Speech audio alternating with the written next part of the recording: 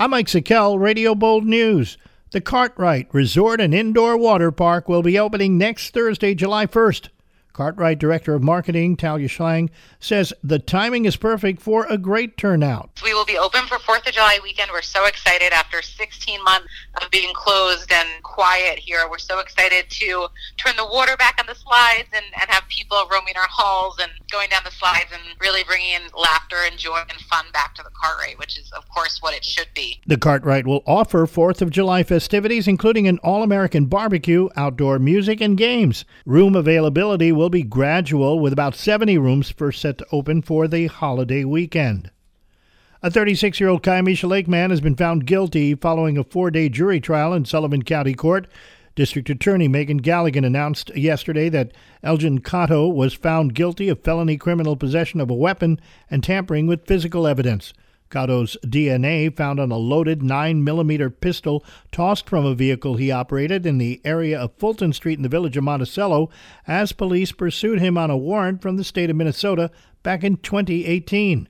In a press release, Galligan noted that illegal possession of loaded handguns undermines the lawful exercise of Second Amendment rights.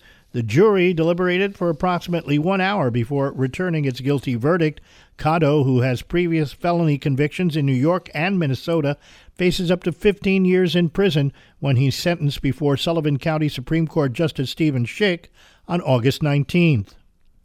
And for the 6th consecutive time, the Sullivan County Manager's Office and Budget Office have earned the Distinguished Budget Presentation Award from the Government Finance Officers Association. GFOA Technical Services Director Michelle Mark Levine wrote in congratulations to Sullivan County Manager Josh Potosik that the award is the highest form of recognition in government budgeting and represents a significant achievement by the organizations. A panel of judges reviewed more than 1,600 budgets submitted to the GFOA, including Sullivan County's 2021 fiscal year. They judged the budgets on their excellence as policy documents, financial plans, operations guides, and communications devices, deeming Sullivan's to be proficient in all 4 categories.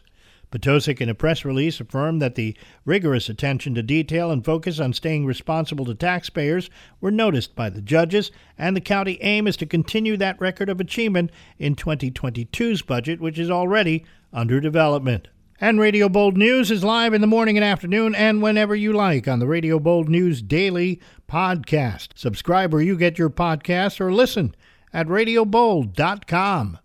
That's what's happening. I'm Mike Sikel, Radio Bold News.